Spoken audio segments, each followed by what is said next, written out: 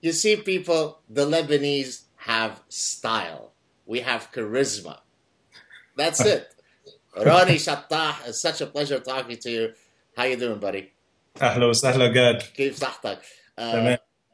شرفنا. By the way, we will lace the conversation with a bit of Arabic because I know from my previous conversations with Arabic speakers, people absolutely love when we start speaking Arabic. Even if they don't understand the word, they just love the sound of it. So we'll certainly try to cater to their desire to learn Arabic. But before we do this, and before I, get into who you are and so on and how you reached out to me, this is going to be the third installment. I'm on a mission to identify all Jasus Yahudiye, all the Jewish spies.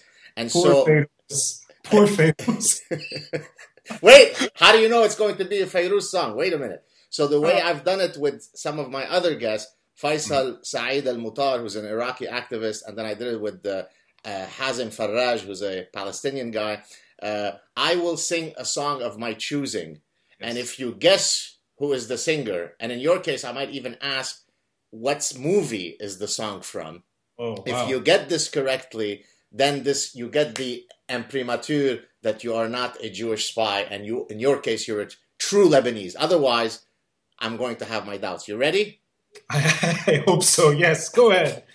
Okay, get ready. Here we go. I just want to make sure I get the lyrics right, although I know them. Okay, here we go. نسم علينا الهوى من مفرق الوادي يا هوى دخل الهوى خدني على الدنيا على بلادي. بلادي. Oof. Yeah, wow. Who is the first? Okay, so first strike against you. You didn't finish the song correctly. عبير الصهيوني وموساد ويهودي the list goes on. تكفيري anything you want. I lost. مشركون. انت مشرك. But so who is the singer? Well, Fairuz. Fairuz. Yeah. And what movie is it from? That's a good question. I really don't know. Bint al-Aris. Bint I think that's what it is, if I'm not mistaken. And the reason why I chose this song is because it actually is very poignant, because the words are really talking about, the wind taking you back to your homeland. And here we are, both Lebanese. You're sitting in Edinburgh doing your PhD, certainly probably longing about Lebanon. Sure. And I left Lebanon many, many years ago at the start of the brutal civil war. And so it really resonates strongly. And I think, if I remember correctly, whenever Fairuz would sing these songs to the diaspora, that was one of the songs that they loved because it was so touching, because it's talking about the wind carrying you back to your homeland. So there you go. Middle East Airlines, whenever you'd fly back into Lebanon, either during the war or just immediately after, they would sort of very loud Fairuz music as you're landing. So it's just you're landing into civil war-torn Lebanon, but Fairuz almost makes it like there was nothing happening. You're still okay with Fairuz. Mazboot. Very true. There's something very special about that. Very true. So maybe we could start with how you reached out to me so that there's a context of how we connected. Maybe you could tell us about this. And then maybe you could also tell us about sort of your educational background and what you're doing now. And then it will lead us to some very poignant stories that you've experienced in your personal life. Take it away. Well, so finding you was kind of a complete accident, but it was a great thing. It was a wonderful accident where I went on YouTube one night after leaving Beirut, and I tried disconnecting from Lebanon and a lot of the political situation, but also just the general headache, the Lebanese story. So I kind of wandered off in other directions. And a professor that I met in Beirut, who I guess is familiar to your audience as well, Daniel Dennett, kind of struck me as someone really interesting, and went through his old YouTube archive and, discovering people like Richard Dawkins, Christopher Hitchens, Sam Harris as well, and stumbling into this American media that I know nothing about. So YouTube clips generated from things like the Young Turks, things that I was not familiar with, and through that discovering different things as well, like Dave Rubin and the Rubin Report. And then just literally clicking on this. Now, this is after like maybe several weeks of just ongoing searching in my free time. So I was getting farther and farther away from Lebanon. And I don't think anything's farther away than Dave Rubin in that sense. I went to California, and it went in a different direction. And then you showed up on his Rubin Report sofa, I guess, in that room. Yes. And I'm like, what is? I know. I mean, the name is definitely Lebanese, right? And I wonder why he's saying, of course, God. He's not. Yeah, this makes perfect sense. Lebanese Jew who left Lebanon. And you started talking about your own story. And it brought me back to my own studies when I was at the American University of Beirut. And I did my dissertation on Lebanese Jews of Beirut. So it was very nice to actually, by accident, reach my previous studies on YouTube with you talking about your own childhood in Lebanon. So I kind of got into you that way. I discovered your sad truth. The truth can hurt. The truth can set you free. But you can't hide from the sad truth. Now this, I mean... Bravo ya حلو, bravo ya حلو. I mean, this and Godfather analogy, and I mean, you can't get better than that. So, just kind of a bit of an addiction grew. انت ذكي. عندك ذوق. I hope so. Otherwise, we're both screwed. عندك ذوق, to those who don't understand, he's telling me a whole bunch of lovely compliments, and I'm saying you have wonderful taste. So there you go. So go on. So, okay. How did you... So for your thesis when you were at AUB, I guess that was your master's thesis, right? Yeah. What led you to be specifically interested in the plight of the Lebanese Jews post-1958? What triggered that particular interest? Well, so I grew up in post-Civil War Beirut. So my family would visit Lebanon during the Civil War from America. I was born in Texas and spent my childhood in Virginia, the suburbs of Washington, D.C. We used to visit Beirut and visit Lebanon in the 80s. My family's actually from Tripoli in the north. So we'd do the long journey from Damascus, that very long taxi journey, because back then you couldn't drive easily from Beirut to Tripoli with the Green Line. Right. So we would drive from Damascus all the way north to the border with Latakia, Tartus, and then into Tripoli. So I saw Lebanon in the 80s in just in the Tripoli context, never saw Beirut. But when we moved to Beirut in the early 90s, I would walk into war-torn downtown regularly. Once they removed the landmines, once they cleared away all the sort of the danger for pedestrian movement in war-torn downtown. And it was very easy to kind of get lost as a kid. And this is the Holiday Inn, destroyed, gutted, ghost shell, and then the hotel district. And I remember walking and sort of jumping into the synagogue when I was younger. Now, the Magen Avraham synagogue in Wadi Abu Jmir, the heart of Beirut. I grew up there. You grew up there, yeah. So, I mean, that as a kid, sort of looking up and you see not just trees everywhere growing during the Civil War and nature taking over many abandoned buildings, this giant synagogue with Stars of David all around made no sense. So later in life, when I was in my university, I was trying to figure out what to do my master's degree on, what kind of dissertation I wanted to do. I was kind of thinking back to those childhood walks. Wadi Abu Jmir is gone today. It's completely been bulldozed. My mother, by the way, had a store in Bab Idris.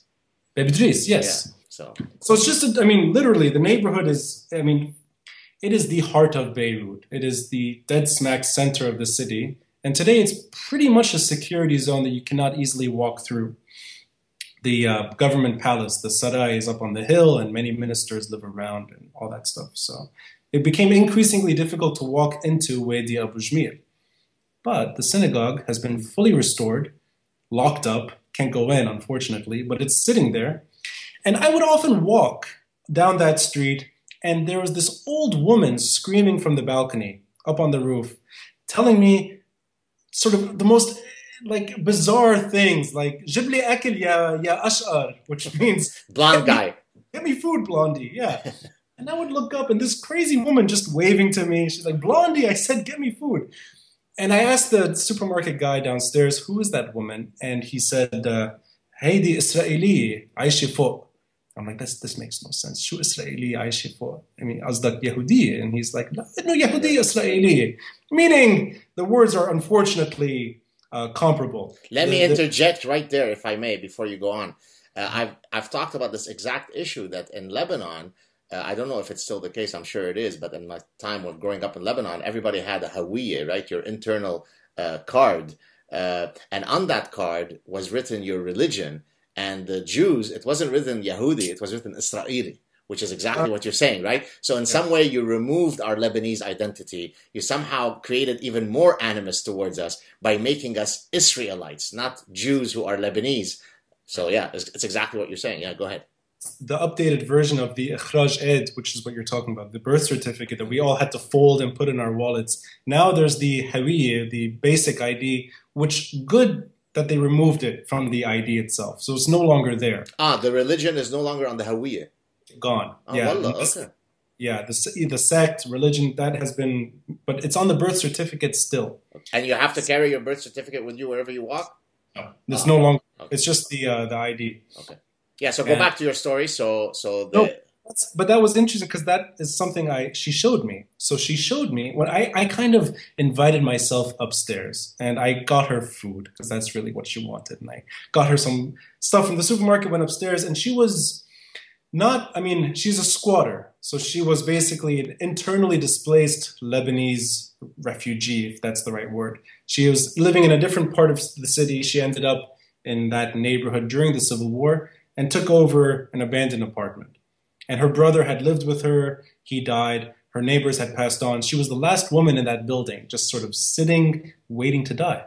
Wow. And she was, by accident, the last Lebanese Jew of the Jewish neighborhood in Beirut. Now, I don't think she cared much about that. That was more interesting to me than I think it was to her. I don't think she could care less if she was the last one or the first one. She was just kind of a bit of a prankster. She had a sense of humor, and she liked trying to get money or get food or get whatever she could, get some attention. I think she was actually very comical. I don't think she ever understood just how hilarious she could be. So we're sitting in her room, and she's like, "Ya Ash'ar, you blondie, what do you want to know about me?" And I said, "Well, first your name." And she said, "Don't tell anyone. My name is Liza Nahmoud, but people call me Liza Sroor." And I said, "Why don't you go by Nahmoud?" And she's like, "Lala, this is a Lebanese Jewish name. You should never say I am Nahmoud. I am Sroor, Liza Sroor." So that first thing, she was kind of hiding a bit of her identity still. And this is probably 2007, maybe 2006. So this is, this is long after Wadi Abu Jmil was being, demolished. So would other people have known that this woman is a Jewish woman, or was it really a closely guarded secret that sort of she shared with you, but very few other people would have known? Few other people knew. Okay. One of them was the Lebanese community elder, Lebanese Jewish community elder. His name was Joseph Mizrahi, and he was living in Nice at the time, and he died abroad. So he knew. I spoke to him. There was a journalist for Nahad newspaper, Joseph Tarab. He was the art critic, himself a Lebanese Jew. And he knew of her. So few people in the neighborhood spoke about her, but as the Israeli, not as the Jew. Which, this is just unfortunate lexicon. They didn't fix that term. She's Lebanese Jew. She's Lebanese. She's very Lebanese. Exactly. Very Lebanese. Very as we are. I speak much better Arabic than I speak Hebrew, right? Sure. And I don't think she knew one thing about Israel anyway. It was just sort of, she was just a squatter with a sense of humor, and she managed her life accordingly. But I asked to see her birth certificate because I was confused why she kept saying Nahmoud and Sroor, and she brought it up. And on the mazhab, on the sect, it said Musawiye, so follower of Moses, as opposed to Israeli. And the old days, which I guess is from your time, the birth certificate was in French and Arabic. So there was the dual. And this is a terrible translation of Israelite, like you said, Israelite in French, meaning Hebrew, meaning Jewish. And they just translated it into Israeli in the old days. So that's, going back to your generation, your time, it's a terrible association. It makes no sense. Right. It's just throwing an identity on a community that's, it's imposed identity. I was fascinated with her though. And I at that time started giving history tours of Beirut. And I eventually sort of developed a proper walking tour of the city that included this neighborhood, Wadi Abu Jmir. Now, this would be this. I think it was called Walk Beirut, right? Yes. Was that targeted to Lebanese people so that they learn about the history of their city, or was it largely targeting tourists? Although I suspect that there weren't a huge number of tourists that were in Lebanon at this time. No. Well, so in 2008, Beirut was the downtown was shut down. This was during the protests, Hezbollah-led protests. The city center was pretty much locked down, and there was the permanent sit-in, so you couldn't walk into downtown Beirut easily. And there were brief civil war erupted in Beirut in May of 2008, so there was no tourism whatsoever. But this was around the time that I was putting this tour together. My initial attempt was just Lebanese students, or anyone that wanted to do this with me. And it was just going to be a hobby. In addition to my studies, I would walk around and talk about Beirut. And at the time, I was managing a small pension, a student pension affiliated with the university. So I had a few foreign guests anyway. And I would do this regardless. I would walk around and share stories of the city. And these were stories written by Samir Asir, the Lebanese journalist who was assassinated in 2005. And these were also inspired by Kamal Salibi, the Lebanese historian, the dinosaur of Lebanese history, who was at the time affiliated with AUB, but I was renting my home from him. So I would actually converse with him a lot about Lebanese stories from his time. And this is maybe the 40s, 50s, 60s, the better times for Lebanon and Lebanese history. So I had already inspirations in place. And I kind of did the research on my own, but I was personally most interested in that neighborhood, in Wadi Abu Jmir, because that was a giant chunk of Lebanese history being bulldozed to the ground. And it's impossible to replicate once it's gone. You cannot bring that community back, or the relics for that matter. The history, the architecture, the Talmud Torah school, the Jewish school next door, the Alliance. Alliance. Yeah. Once they're gone for good. And Lisa, just by accident, happened to be the last human example of that what was once a flourishing community in the city. So I had heard that at one point they had done, I don't know if it was a formal or informal census, that there were 40 Lebanese Jews that were still in Lebanon, many of whom no longer sort of openly identified as Jewish. Either they married somebody, 40 years ago and they no longer practice Judaism, or, whatever it was, but there were 40. Is there an update on that number? So was it down to literally that one person? Or, how many people could we say today are living in Lebanon who self-identify openly as Jewish? I don't think there's an exact figure. And I think the number is, I would assume the number hovers around that. Right. I can't imagine it being much more. Right. But there was Jean Arazi, who was the most recent Lebanese Jewish community elder who was helping restore the synagogue. And I think other than him and his family and the few other families that have stayed put, the community is pretty much detached. And unfortunately for good, I don't think this is a community that returned en masse after the Civil War. On the contrary, it's sort of constant, it's net exodus. So let me interject here. So first, regarding the Magen Avraham synagogue, I recently received, coincidentally, from Nassim Taleb, yes. Many people would know who he is, a friend, a Lebanese friend and very famous author, a attachment showing, a photo attachment showing the current state of sort of the refurbished version of the synagogue. And you're exactly right that it certainly looks much better than it had in the past. And so you're right that there definitely has been an effort to refurbish it. I'm not sure for what purpose, since there isn't a practicing Jewish community, perhaps for historical or architectural reasons. Well, it's built into the Solidaire, which is the company that has restored pretty much entire downtown Beirut. This is the Hariri group, right? Well, it's he started the company, but then it became by default a Lebanese government enterprise, a private company working with the Lebanese government, and initiated by Rafiq Hariri. Yeah, I'm sorry. The religious sites were not touched. So the churches, the mosques, and the synagogue were left, and were not sort of that was the exception. That those would all be restored, including the synagogue. I think I saw a documentary at one point I think it was a BBC documentary on the Jews of Lebanon, and they might have gone. I don't know if it was maybe in Saida, and they had gone to a sort of a Jewish quarter in Saida that had once had some thriving Jewish community and a synagogue, which was now being squatted by some other folks. So yeah, it's very sad. But I wanted to sort of talk about the return of the diaspora. I was recently, and I was pleasantly surprised, I was recently contacted on 2 occasions by the Lebanese government. One by the Consul General of Montreal, because they were setting up a writers group of Lebanese authors, and I had been chosen as one of these authors. And so I went to the Consul General, which was very, very nice to kind of be back into. I wasn't in Lebanon, but I was at the Consul General of Lebanon, so that made me feel very warm.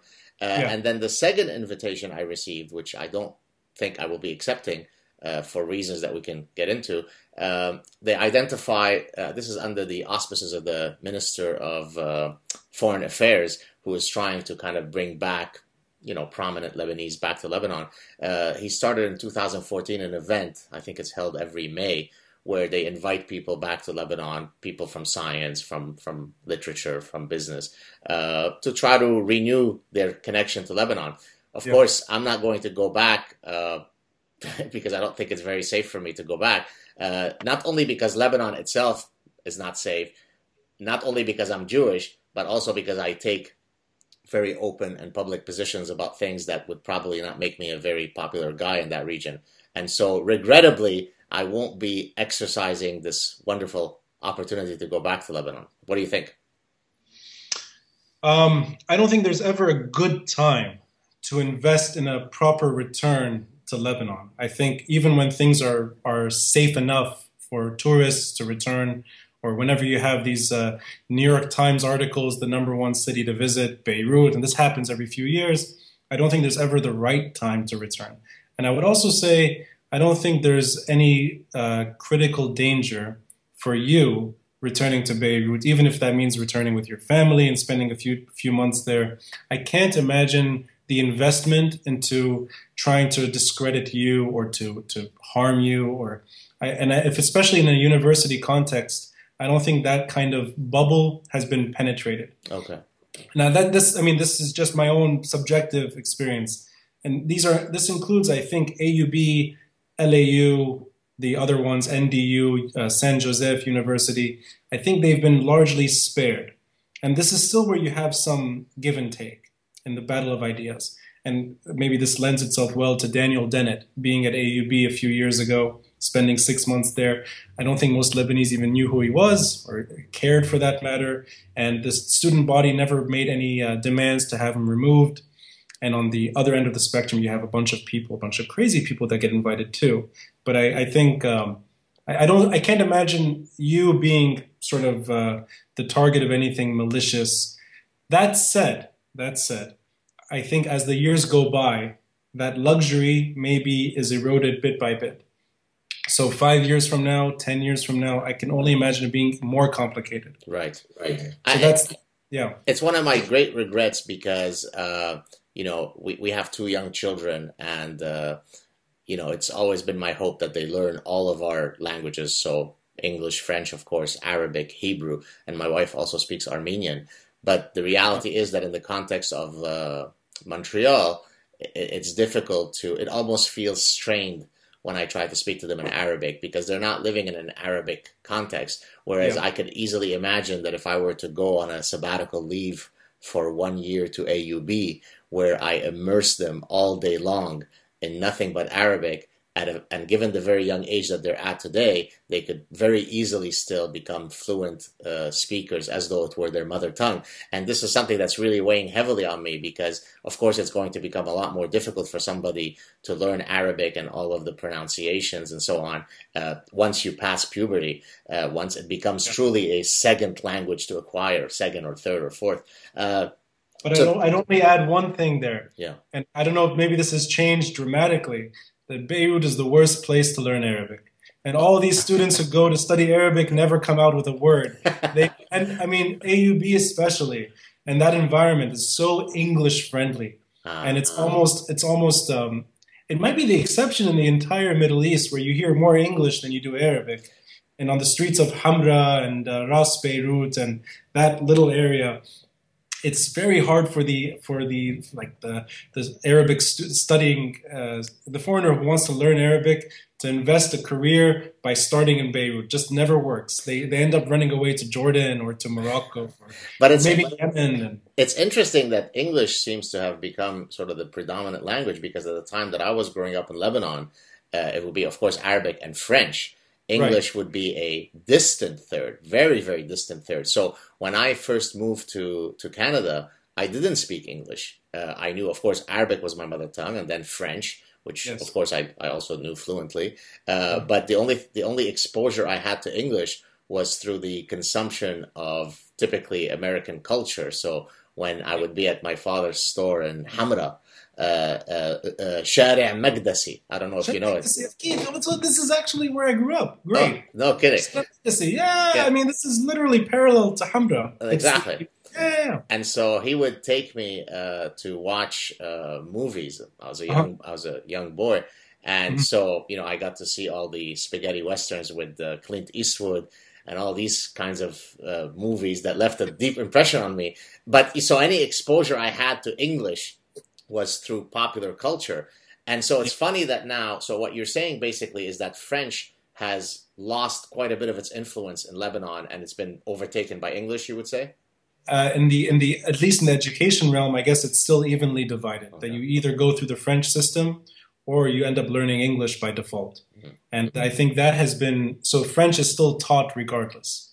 And even if you're studying in the American style system or the English system, that you're going to learn French anyway. Mhm. They're going to teach it to you at least the intermediate level. But I think French as a spoken language in Lebanon has dramatically dropped. Gotcha. Even Okay. even in the areas that are more friendly to French speaking Lebanese, this would be Ashrafiyya, for example, in the eastern sector. You hear more and more English and French. I guess this is a global phenomenon, not just Lebanon, Middle East, but French in general has been on the decline. And of course, incidentally, now that I live in Quebec, the Quebec government is uniquely insecure about their linguistic heritage, and so they're in a sea of English, and Yes. so they repeatedly erect or pass these language laws that are progressively more draconian, Right. precisely because they are so afraid that their culture and their language will be swallowed by the sea of English Canada and America. And so, in a sense, I find that quite disheartening, because I'd like to think that these mechanisms happen naturally. I don't think you should Yeah. create these laws to protect your. I mean, it's literally to the point where the language office from the government will go to retail stores and tell them that their English Just- sign is Yes. bigger, or the font size is too big compared to the French size. So when you're getting to that level of linguistic protection, it's becoming a bit absurd. But that's There are some symptoms of desperation, I think, more than. But in a very Lebanese context, you probably know bonjour, bonjouren, right? So hello, hello. It's the Lebanese right. way.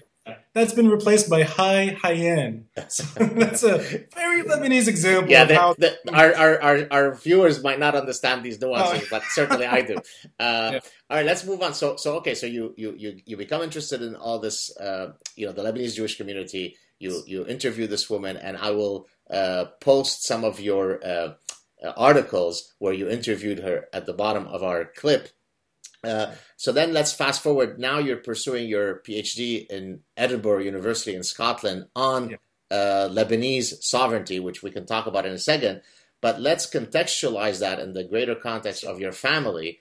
And here we're going to get into a very painful tragedy. When you first reached out to me, you told me about your interest in the Lebanese Jewish community, and then you told me about your father's assassination. He was a very prominent politician, a minister of finance under a previous Lebanese government, and then he was assassinated. Maybe you could walk us through who he was, what he was trying to do in Lebanon, and then maybe, if you can, describe the tragic end.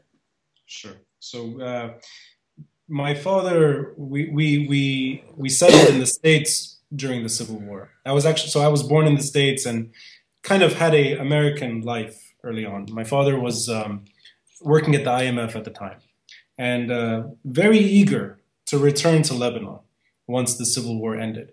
And the first chance he got, he returned.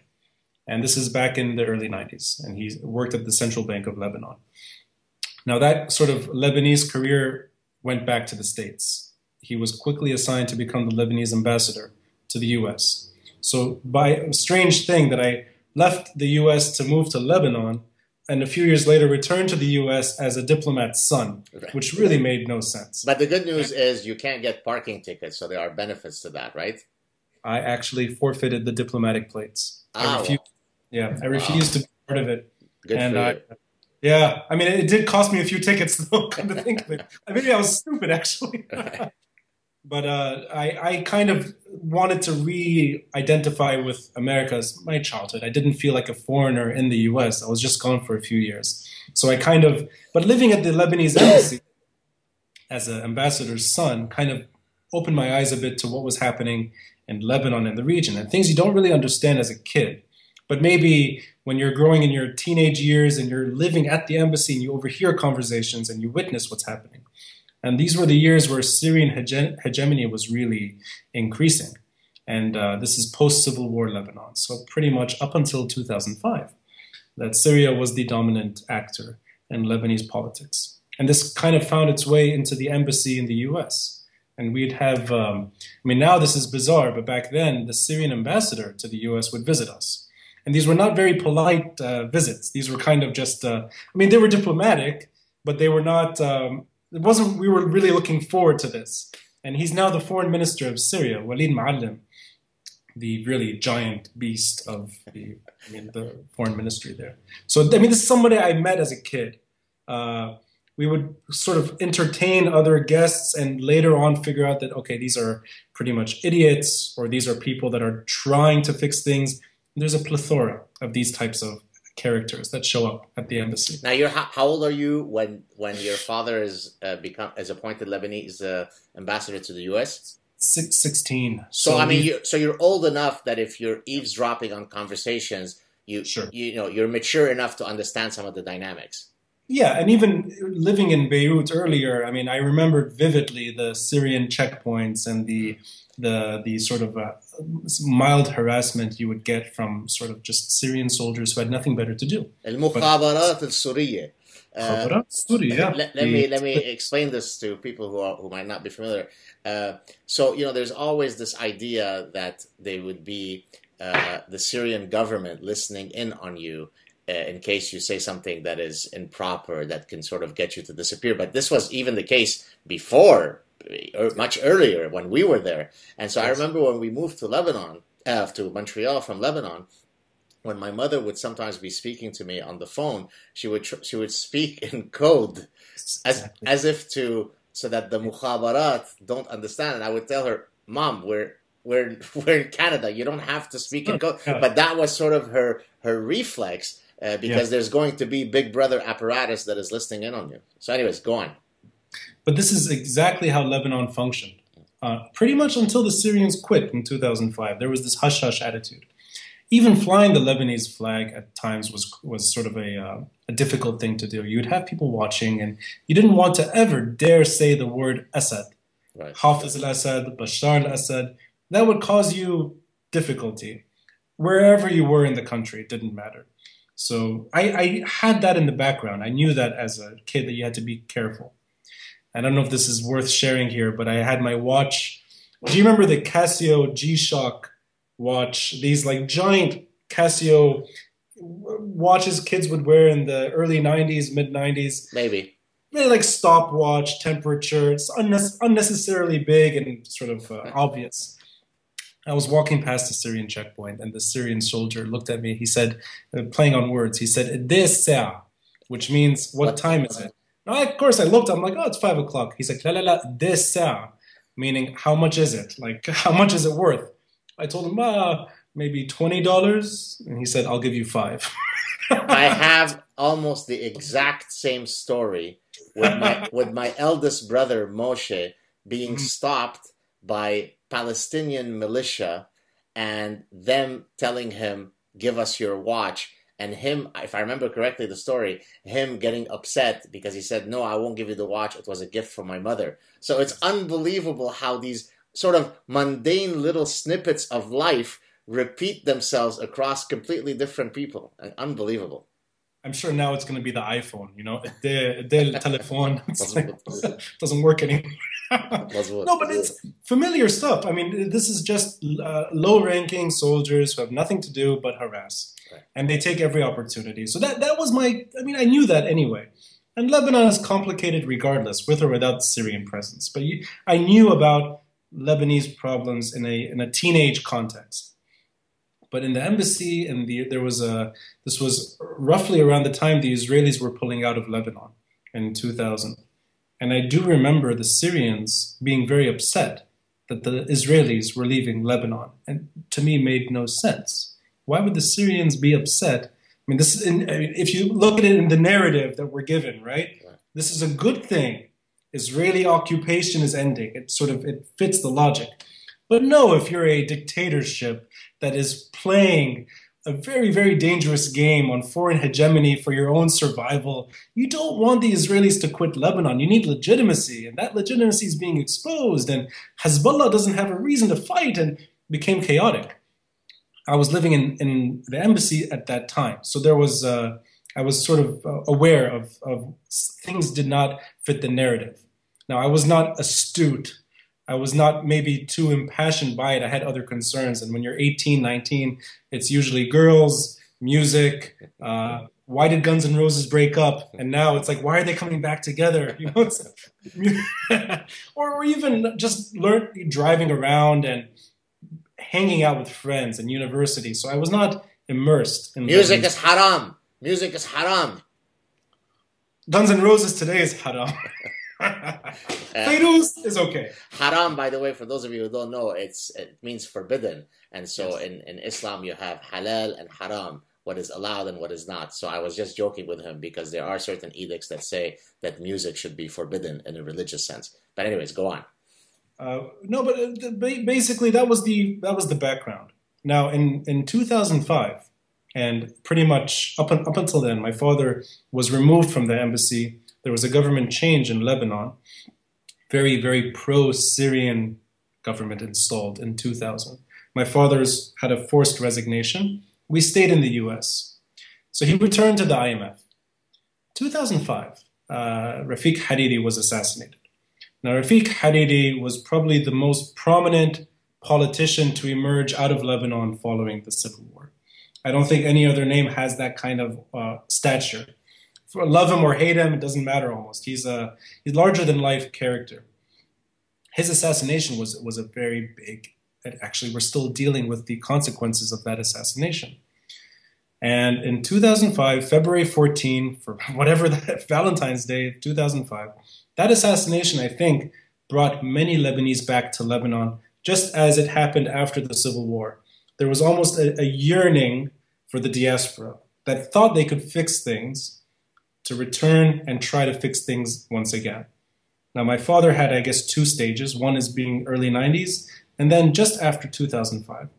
And his son, Saad al-Hariri, who was a recent former minister of Lebanon, quickly brought him on board to be an unofficial advisor, just sort of an economic voice in the background. And that quickly materialized into the primary advisor, political advisor, almost his sort of number two in the Lebanese government, but not somebody that was taking on a public role all the time, kind of in the background. Right. And this continued until his assassination. But then he was Minister of Finance at one point, right? Well, yeah, he was Minister of Finance, and I know this because he told me, and he did not want to be the Minister of Finance. Lebanese, I think, like to become ministers of whatever they can be. Just sort of like a prestigious showing off thing. This was against his will. He was kind of, he didn't want to be a minister to begin with. He didn't want to be a politician per se. He never ran for any government seat. He never was part of the parliamentary system. He always wanted to be in the background. But he did serve as a minister during the unity government 2008, early 2009, very sort of small window. And then he got out and returned to being an advisor. But he returned as an advisor for a prime minister that left Lebanon. Saad al-Hariri quit in 2009 and only returned recently. So he was, in a way, a former prime minister engaging in Lebanese politics from either Paris or Saudi Arabia. His man in Lebanon was my father. And my father was kind of more inclined to speak with visiting diplomats or ambassadors based in Beirut or sort of the geopolitics of the region. I don't think he had much appreciation or care for the internal squabbling that has characterized Lebanese politics. And this includes the most recent surge of sectarianism. There was not one sectarian bone in my father, not one. And he didn't... Did he consider himself to be an atheist? Was he open about that? Did he consider himself to be religious? So you guys are from a Sunni family, right? Yeah, but we're as Sunni as we are anything else. Right, I mean, it's almost like, he considered himself a free thinker. That's how he identified himself. Now, I don't know if that translates even well, because Lebanese don't really care. They don't understand these things. It's not like free thinker. What does that mean? He's Sunni from Tripoli. Right. He's a free-thinking Sunni from Tripoli. It's almost like, you're whether you want to be or not, you're put into that category. Right. But he liked to think out of the box in everything he did. This included managing his relationship with his children, with his wife, managing his financial affairs, managing his identity with Lebanon and wanting to leave. And he, I think, always found a creative way to handle his problems and his occupational issues, his personal life. And I think that's probably the best description of him as a free thinker. The man wanted to wear a bow tie and bring it back to life. That was his interest. By the way, just for you to know, yeah. I watched the documentary that you sent me, and I saw that episode on the bow tie. Yeah. I've been wearing bow ties for over 20 years.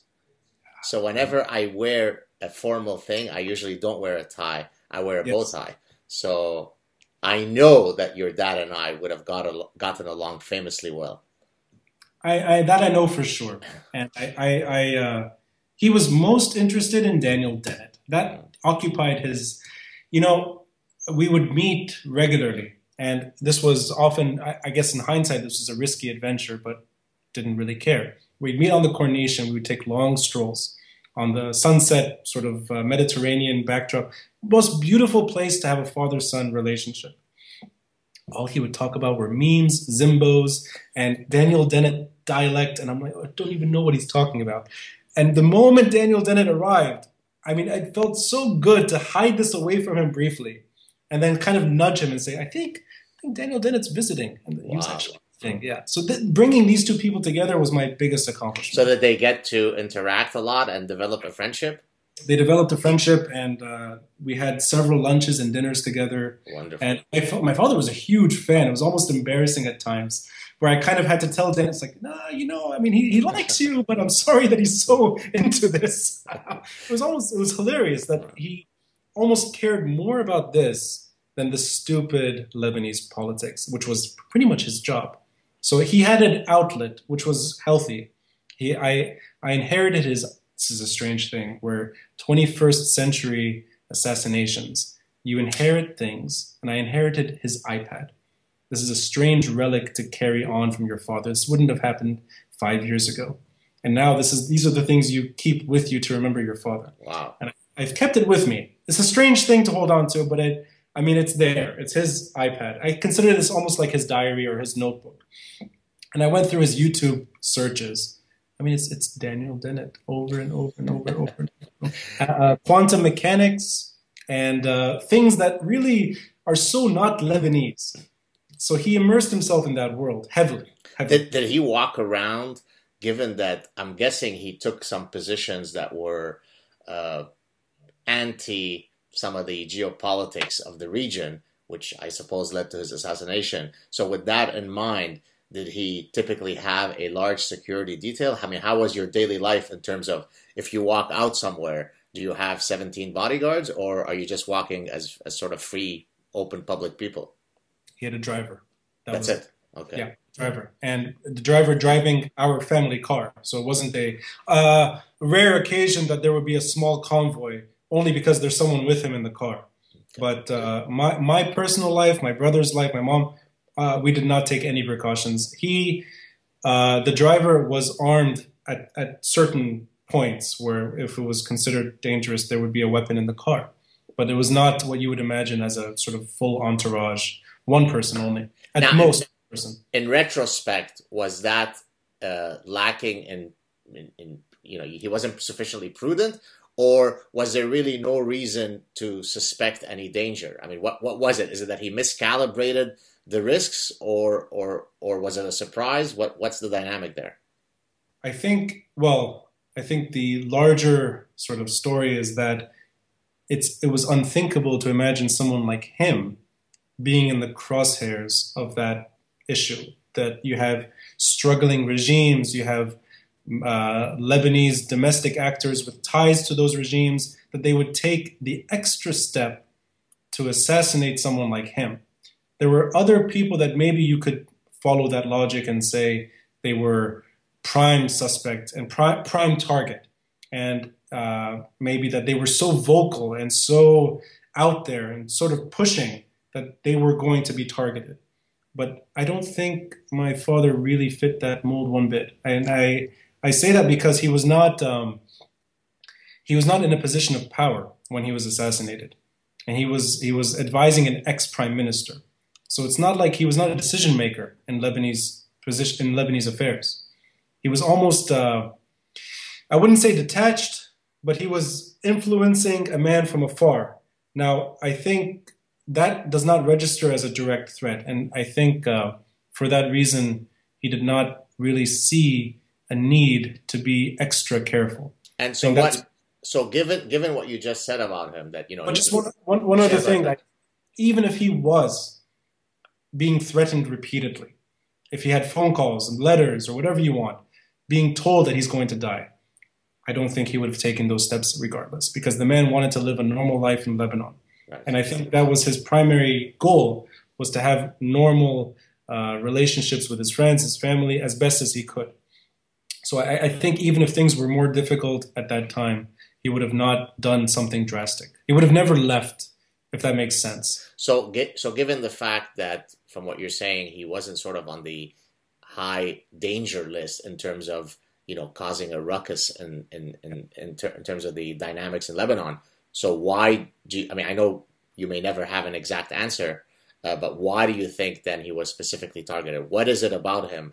Soft-spoken man, a man of ideas, a free thinker. Why was he specifically targeted? What made his voice uniquely dangerous that we should take the effort to get rid of him? If you make the assumption, without having an investigation or a proper investigation, without having a decent trial where you can sit and watch people being arrested and sort of draw conclusions, a luxury in the West, where you actually are exposed to the killers, you see them go to jail, and that's that. You can overcome it eventually. You're robbed of that in Lebanon. So all you have is hysteria. You have people lying to you, telling you other people did it. You have Jews, no? There's only, in this whole story of modern Middle East fiasco, there's only one good thing maybe that's emerged, is that people do not blame the Jews for everything anymore. That it's now there are other scapegoats. You mean a calamity can happen in the Middle East without you blaming it? اليوم في شمس اليهود اليوم عم بتشتي اليهود. Right? Today it is sunny, it's the fault of the Jews. Today it is raining, it is the fault of the Jews. We no longer do that, you're saying? I think it's taken a backseat. Okay. Now the enemy is more creative now. So it's the crusading Salafist Zionist at most, right? Like not the Jew has been the Zionist Takfiri crusader who's chasing everything. Got it. Or other players that you can imagine. And so I think that was easily dismissed, even though you do hear people in prominent positions, whether it's in Lebanon or the region, that would say, well, you can never discredit Israeli intentions, right? But I think at least in my personal situation with my father, whether it's a 1% chance or 2% chance or zero, that can be shelved completely. That he was not in any way involved in that Arab-Israeli conflict. You can come up with very elaborate conspiracies to push that narrative. But that's something that just, you can throw that away. The other ones that came up, the Sunni Salafists, Saudi Arabia, general terrorism, right, which adds up to nothing. But he was challenging a status quo that I think many Lebanese paid the ultimate price for. And he was pushing for Lebanese sovereignty. And that sounds like a ridiculous struggle, because it should be there, Lebanese sovereignty. A state should have the means to control its destiny. A lot of Lebanese have died pushing that forward. I think he's just the most recent example of that. Now, why him? Specifically him? I don't have tangible evidence. It's not like I have anything that I can specifically point to, other than a letter that we leaked. And we leaked a letter that he was drafting to Iran's president, Rouhani. We, being my family, we put it out there just after his assassination, because we found it. And by the way, it is on your father's website, and I will share the link so that people can go and check it out, the draft. Go on. We handed it over. Wall Street Journal was at the funeral. Just sort of said, take this. It was the first sort of obvious outlet that we thought would get it out there. And they put it up immediately. And it's a very, very diplomatic letter to Iran's president, calling on Iran and that system to kind of let go of Hezbollah and form a new page in Irani-Lebanese relations. Now, this is wishful thinking, but it's at a time where Barack Obama was communicating with Iran, the Saudis are talking to Iran, the Emirates are talking to Iran, everyone's talking to Rouhani. And if you go back far enough, Rouhani was considered to be the shining star. Everyone would Rouhani was going to usher in a new chapter in Irani-American relations, and everyone would be happy with Rouhani. This did not happen. But that letter was a specific call to let go of Hezbollah and to stop militarily funding Hezbollah, first of all, and to call on Hezbollah itself to disarm and hand over its weapons and treat the Lebanese state like any other state. And there's nothing hostile in that letter. But that is, I think, the final thing that he was working on, and he was going to send that to the Lebanese parliament and have that become government policy, that there would be a different take with Hezbollah. And Hezbollah in 1989, when the civil war officially ended, the Ta'if Accords, Lebanon's current constitution, affords Hezbollah a strange luxury, and that is a resistance. Resistance being that they can stay armed. Every other Lebanese domestic party that was armed during the civil war was disarmed immediately. Hezbollah was the exception. And they've grown from being a sub-state militia with Irani funding to being probably the most important regional actor today in the Middle East. And they help keep Bashar al-Assad alive. They're involved in Iraq. They fight in Yemen. And they're involved in Lebanese issues regularly. Now, why would that machine, and that machine is Iran, Assad of Syria, and Hezbollah. It almost doesn't matter which of those three components was involved in his assassination. But let's assume that machine is involved. And you know what? Let's assume that they hired people to do the assassination for them. And those people could be whoever you want them to be. Almost doesn't matter. But his positioning was against that status quo, getting that arrangement to at least neutralize Lebanon from regional issues.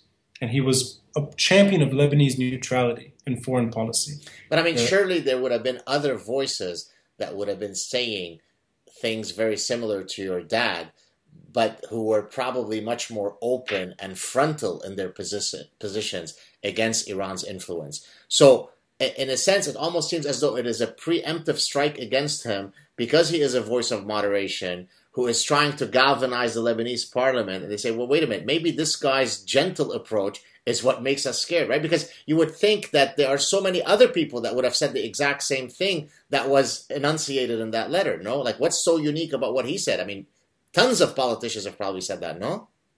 I don't like this word moderate because it assumes that the default is something else. So let's say the technocrat or the Democrat, and let's say those that they're not screaming and shouting for the wrong reasons. They're screaming and shouting for the right reasons. They've all been killed, all of them. I mean, or they're living abroad in fear. These are the voices that have been decimated. So what kind of numbers are we talking about? Is it 10, 20? Like, is it just to get a sense of how systematic this assassination machinery is? I mean, the assassinations go back, I guess, to your generation, right, of the sort of the typical Lebanese politician who emerges on a platform that upsets regional players and gets removed. Right. That is, I guess, goes back to the 50s, even if you go far back to the 40s. That's politics. That's Lebanese politics, yeah. Right. But the most recent wave is starting with Rafiq Hariri. Right. It's the attempted assassinations that happened before, and it's also the successful assassinations that happened after. And so that's number 2000. That's 2005, right? 2005 until my father's. Right. So this is an 8-year stretch of 15 assassinations, 15 successful assassinations. All of these are either journalists, politicians, or personalities that were advocating a different Lebanon. It's not a sectarian war, not a religious war, not necessarily an actual war. It's just opening the debate to an idea that is almost futile today, which is Lebanese sovereignty. And controlling your borders, having one government, one army, one stable entity that deals with its affairs, treating Lebanon more like Malta as opposed to Somalia. Right. So kind of stabilizing and calming Lebanon down. And this is post-Civil War longing, that why can't this country return to something functional? Not that Lebanon was great in the 50s and 60s. It was still difficult, but it was manageable. Right. Why is it unmanageable today? And I think my father, it's not the letter that killed him, but it's that kind of very quiet diplomacy and persuasion, and his TV appearances, his regular TV appearances, challenging Hezbollah to their own narrative. And he was something he was doing repeatedly right before he died, which was challenging the lexicon Hezbollah used for their own justification, for retaining their arms. The Israeli thing that we lived with from the 80s, 90s partially until today, that everything has to do with Israel, Israel, Israel. The Zionists are there. You have to stay armed to fight the Zionists, especially since they're in Lebanon. Fine. They leave Lebanon, they stay maybe in the Chatah farms, we're not sure. Maybe they're there, maybe they're not. Is it Syrian, is it Lebanese? Doesn't matter. They're there. So keep your arms. This changed overnight to takfiri, takfiri, takfiri. It's almost like Israel was never a problem. Now it's the crazy Sunni who you need to fight. My father was engaged in that battle. He said, you're pushing Lebanon into the worst situation possible, which is getting Lebanon involved in the Syrian war. And my father was pretty much, he orchestrated the meeting that happened in 2012. It's called the Ba'abda Declaration. And this is the Lebanon's only foreign policy initiative that it's taken since the civil war ended.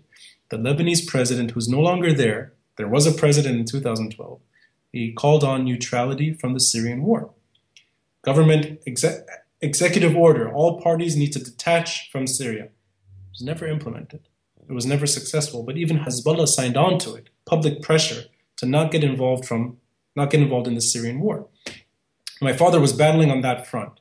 Now it's almost like a battle of ideas more than I'm going to, carry a megaphone, go to Martyrs Square and scream and say, get rid of Hezbollah. That's not how he operated.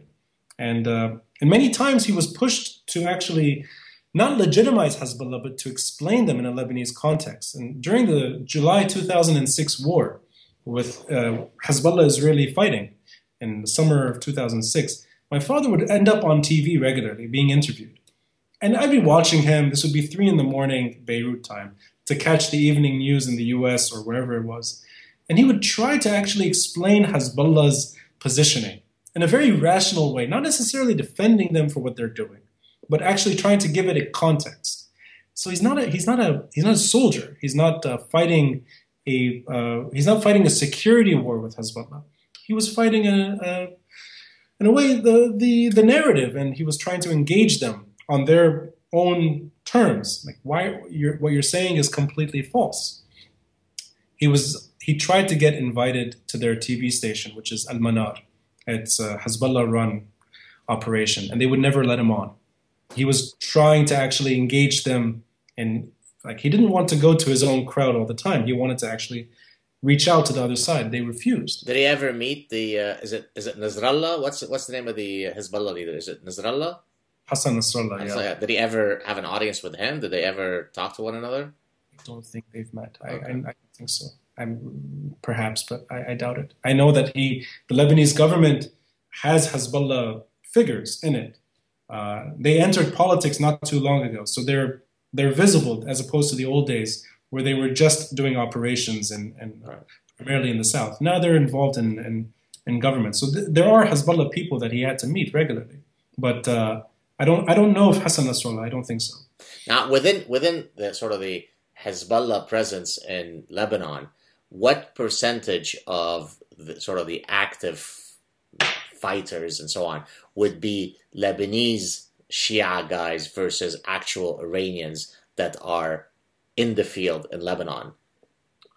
Oh, I think the number is dominantly Lebanese. Right. Shia, I mean Lebanese. Yeah, I don't know if there are many Irani. There may be some strategists sent to Lebanon and Syria and Yemen and Iraq, but I don't think Iran itself gets involved directly. They prefer having the locals. Yeah, and the irony is that Lebanese soldiers, Hezbollah fighters, are now fighting in Syria. It's almost like it doesn't make sense today. So the official Lebanese army in my days, typically was more dominated by Christians, correct? Now, would we say today, is that still the dynamic that much of the official sort of military structure is run by the Lebanese, or is it 50-50? What's the dynamic within the official militia, not militia, but military in Lebanon?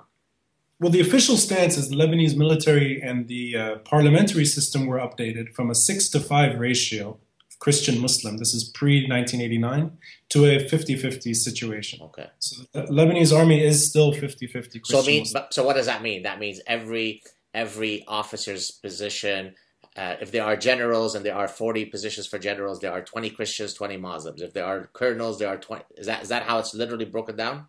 If only it were that simple, because then you have the internal Christian divisions and Muslim divisions. Right. So it's pretty much a negotiation between Maronites, Orthodox, Catholics, Druze, Alawites, Sunni. So nothing has changed from my time, basically, you're saying. Zero progress. It got worse. That's it. And if it matters, the token representation, which used to be there for the Lebanese Jews, has been removed. Yes. So there was a small sort of like token thing here and there. Although Lebanese Jews could never be prime minister or president, they could have a seat. Yeah, okay. That's true. Yeah. But it's gone. It's off the table. As a matter of fact, I know that it's off the table in a very sort of personal way, because when I went to the Consul General, for that event a few months ago, about a month ago, at the event, there was your token Khoury, a Christian priest, and there was an imam, but I kept looking for that rabbi, and I couldn't find him. But I got, by accident, I was in New York walking, and I saw a Lebanese synagogue in Brooklyn. It's unfortunate that the community is okay in the diaspora. Sure. Doesn't really want to return for many reasons, and it's nice to actually see a part of Lebanese history at least it has a space to exist. Unfortunately, not in Lebanon, but I went in New York and even in Paris, and you meet through friends. You meet Lebanese Jews that are very Lebanese, very, very Lebanese. When you hear me speaking in Arabic, are you able to تفهم اللهجة تبعي إنه أنا يهودي? Sorry, I'm speaking out. Do you understand? Are you able to recognize my accent so that you could say, "Oh, this guy look"? Because the Lebanese Jews typically speak like Syrians. They also speak like some Palestinians. Quite different from how the typical Christian Lebanese speaks. And so are you able to detect these things when I speak to you, even though we haven't spoken too much in Arabic? Are you able to detect that or not really? You sound like you're from Beirut. because I would probably know if you're from Tripoli or from Saida or from Sur, from Tyre in the south. You have a Beiruti accent. And that's the accent I grew up with, probably because I spent most of my life in that sort of bubble, the Beiruti accent. So I would never know if you're Lebanese Christian, Muslim, Jew, Druze, whatever you want, would never be able to tell from the accent. The reason why I ask is because Montreal, is now, full of all sorts of people from Arabic countries. Yeah. And oftentimes when you take a taxi, it is a token that the taxi driver will be from some Arabic country, oftentimes from Lebanon.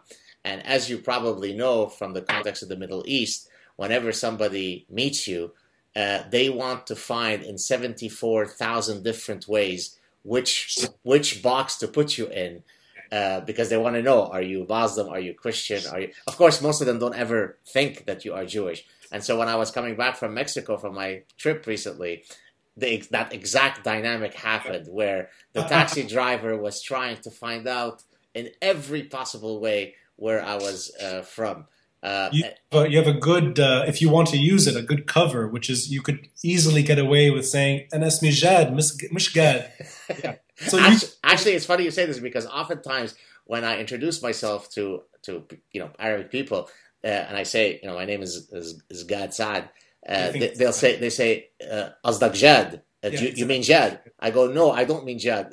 And they're confused. Now, the way I can get away with it, by the way, is because of course, you'll know this, but some of our viewers won't. The Egyptian dialect changes the je to g.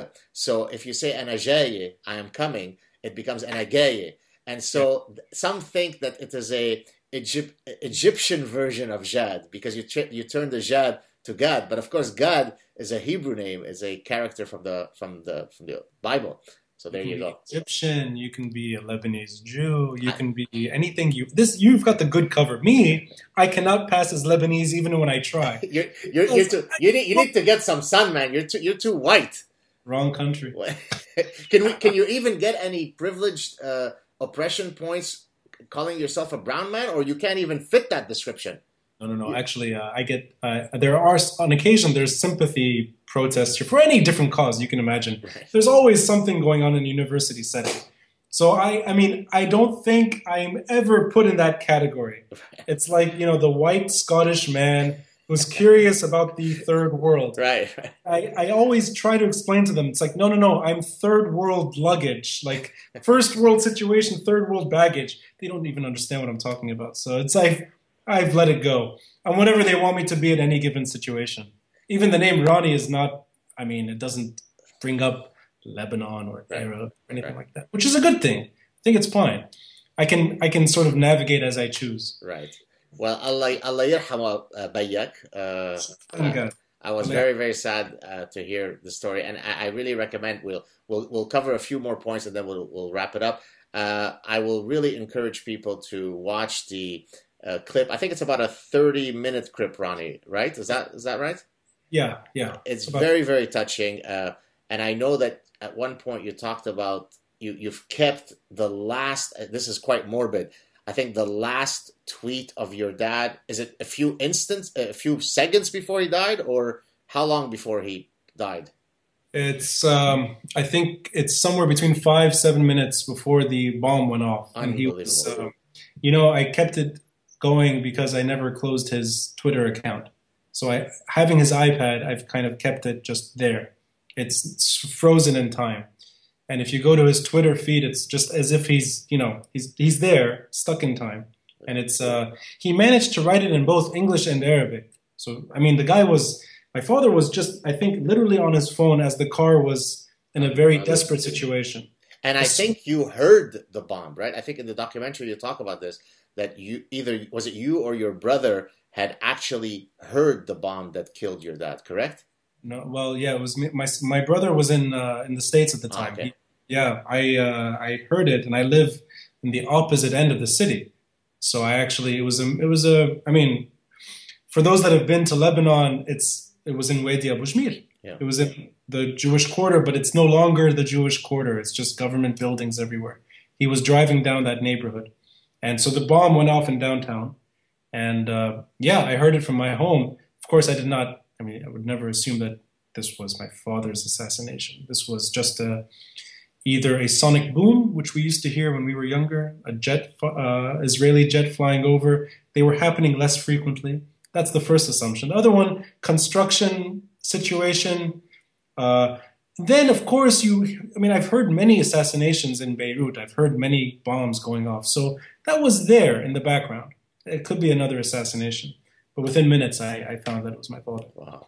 Well, I could tell you this. It's probably empty words, but one can easily pick up your devotion and love for your dad, not only in how you speak about him in the various mediums, but in how you share your story about him here and in other forums. So if anything, he certainly lives on through the love and devotion that you exhibit towards your dad. And we should all be so lucky as to have such a devoted son. So rest assured that his legacy lives on. Maybe we could end this. We don't want to end on such a sad note. Based on you're now doing your PhD at Edinburgh University, and you have a very good grasp of some of the political machinations that are happening in Lebanon. Is there any hope for optimism, or is this going to be the status quo for the next 3,000 years? 3,000? I got in trouble for saying 50. When I was being interviewed in Beirut, they kept saying, what do you think? I'm like, well, 50 years, maybe things will work out. And they're like, don't be so pessimistic. So I should have 3,000 years as my reference point. And 50 sounds okay. I don't think the Lebanese situation will get better anytime soon. I don't think the groups that are controlling Lebanese security today or Lebanese foreign policy are investing in the Lebanon that other people were hoping for when the civil war ended. And I think gradually the country will sort of decay, as we've been seeing the last few years in particular. The security is almost a luxury today. The Lebanese government doesn't really exist in its traditional form. The presidency is vacant. Maybe you're familiar with this terrible trash crisis that has emerged in Beirut. Yeah, I heard about it, yeah. I mean, it's a country of 4 million people, and the city of one, they can't even deal with their trash, and it's a tsunami of zbale. Tsunami of zbale. Add to that 1.5 million Syrian refugees and the 500,000 Palestinian refugees that are still there. So it's hard to imagine a civil war erupting in Lebanon again. So I don't know if that's maybe a good thing, a positive component to this mess, that I think the Lebanese will not easily go back to a civil war. But other situations will probably emerge, and a fracturing of the country, I think, is inevitable. And I think so long as you have a sub-state group like Hezbollah or other groups that before Hezbollah, your time, where the PLO was given carte blanche to do as it pleased in Lebanon. This is the beginning, in a way, of this story, that the Lebanese system, in many ways, disappeared about 40 years ago. And the state that once was sort of given a pedestal and said, this is a shining example of coexistence, and the mosaic everyone talks about in the Middle East, that has been gone for quite some time. And any attempt of putting it back together has been met with either assassination or war, or just exile, get out of here. So I think the Lebanese story is, I think, an increasing, it's one of diminished prosperity and increased tragedy. And I like those two words because that is Samir Asir. He spoke about Beirut this way when he would, the few occasions that he actually went public and would talk about Lebanese history. He said, a city torn between wealth and death, between life and tragedy, between, these are sort of synonymous words with the good and bad, right, equal footing. And I think that balance has sort of been tilted a bit more to the negative. And that's why you see in 2016 a country that cannot survive on its own. It can't stand on its own 2 feet. Well, so I don't know if that's not ending on a good note. Let me end on a good note. Okay, go for it. Let me try. It got worse. Let me fix this. The Lebanese spirit, for good or bad, the Lebanese spirit is alive and well. So I tried to disconnect, and here I am talking to someone who's part of the same story. That no matter what I tried to do to get a break from that country, It doesn't matter. The Lebanese spirit is alive. Now, that spirit, I think, unfortunately, may be thriving outside of Lebanon today. It may be thriving well, actually. And you've seen many examples, Lebanese that have almost, they took their talents with them and they made great contributions. So that's there. I think you can get rid of that. So the Lebanese spirit is alive and well.